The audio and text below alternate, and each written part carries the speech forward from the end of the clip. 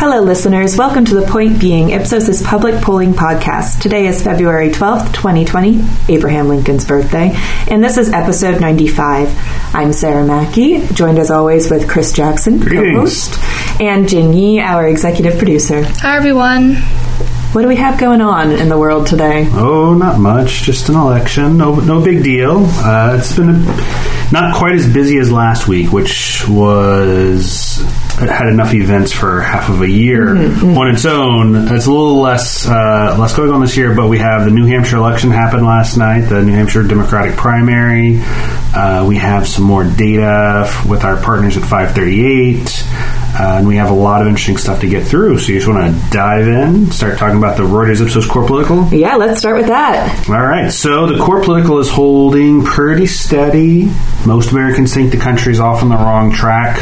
President Trump's approval rate is at 41%, which is pretty much in line with where we've had him for the last 2 years or so. If you're tracking sort of the minute changes, we had him at 42 last week, 41 this week. So went from 39 to 42, up a little bit, down a little bit now to 41.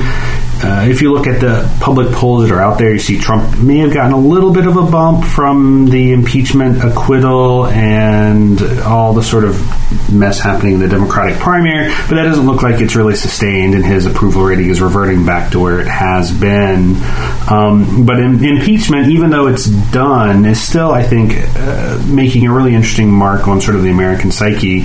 We just released this morning our final poll with 538 tracking public opinion on impeachment. Sarah, what interesting highlights are there from that survey? So this is our sixth wave with the impeachment tracker, where we're going back to the same people and talking to them. And more than half of Americans still think that President Trump did commit an impeachable offense. And they do, and half again disapprove of the Senate voting to acquit him. Nearly 2/3 say it was a bad use of Congress's time, and 35% of those who say that it is because it distracted Congress from more important issues. Overall, though, once we look at the presidential election, less than 1 in 5 say the impeachment will hurt his chances of re-election, but it has made nearly half of Americans more likely to vote in the presidential, Senate, and House elections this year. So it looks like, coming away from this, America, despite the president and Republicans' claims of him being exonerated, don't really feel like he is, in fact, innocent, despite the fact that the Senate acquitted him of charges. And I think that the cloud of impeachment and the cloud of the events that led up to the impeachment will continue to sort of hover over the president, hover over Washington, and potentially, like you just cited, drive turnout in November. And it'll really come down to, is it make Democrats so angry they show up, or does it make Republicans so angry as well that they show up to defend the president? And it's an open question right now.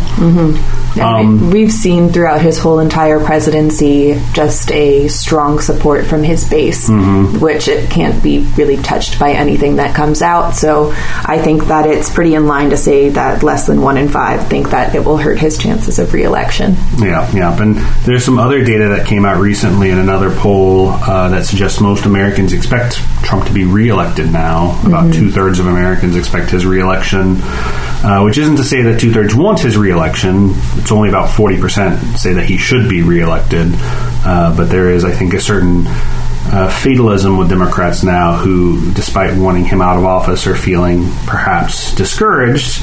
And to get into that a little bit more, let's turn to our Reuters Ipsos Democratic election tracker. We just released our most recent survey on Monday, a little bit of a preview before New Hampshire. So this has essentially the Iowa caucus results sort of baked into how people are considering things. What did we see in our Democratic primary tracker? So this is nationally, not with New Hampshire. And so the poll shows Biden losing ground, and he has fallen behind Sanders, who took the lead. So Sanders is now our national frontrunner. Yep. All right. That's a big noteworthy event. It is. And also noteworthy is Mayor Bloomberg coming in at a close third. Bloomberg picking up a lot of traction. So he has beaten out both Buttigieg and Warren. Warren is trailing slightly behind in fourth, and Buttigieg then comes in after her. So, we're seeing both Sanders and Bloomberg coming up, while Biden slowly is lowering down with his electoral intentions. So Mayor Pete Buttigieg, despite sort of winning Iowa, has seen an uptick in his national poll numbers, but has certainly not climbed anything close to a front-runner status or position. But Mike Bloomberg, with his hundreds of millions of dollars of advertising across the country, has been able to actually build some strength, particularly as Biden has lost ground. It really looks like Bloomberg has benefited from that the most, as Biden, the former frontrunner, has lost position. Yeah, we'll see what happens once we get these initial primaries and caucuses without any Bloomberg presence kind of in those areas and getting into more nationally focused once Super Tuesday happens. That's exactly. Right. And then we'll have our next tracker for this on Monday, 4 or 5 days from now, which will have the results from New Hampshire baked in, and then we'll get to enjoy that for a couple of days before the Nevada caucuses, which will take place a week from Saturday, I believe. I think that's right. Okay, so then New Hampshire, of course, last night certainly seems to have sort of shook up the calculus of what was people were expecting. Bernie Sanders won the New Hampshire primary, much like people expected. He actually got almost exactly what the polls were showing, which is, yay, polls are accurate sometimes. Mayor Pete ended up in second. Did a little bit better than people thought from his polls, but was more or less in line. But the real sort of surprise third place showing was Senator Amy Klobuchar, who going into the election was registering at somewhere 10, 11, 12% in the New Hampshire polling, but came out with about 20% of the vote, so did really well compared to where people thought she was. And a lot of people are pointing at the debate that happened on Friday night as the reason why Senator Klobuchar was able to mount such a big comeback. We actually have data on that debate from our partnership with 538. Sarah, what did that debate poll show us about the debate that maybe suggests if that Clomentum thing is real or not? I haven't heard that. Clomentum? Oh, it's all over the place. That's amazing. We pulled before and after the debate, so we're seeing people before and after any kind of intention switches there.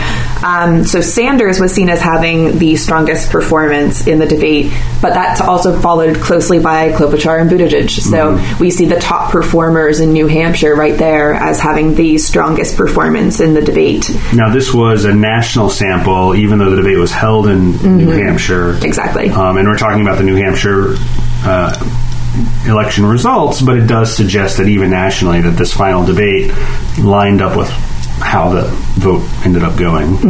And people considering voting for Biden dropped 5 points following the debate, and his favorability fell 6.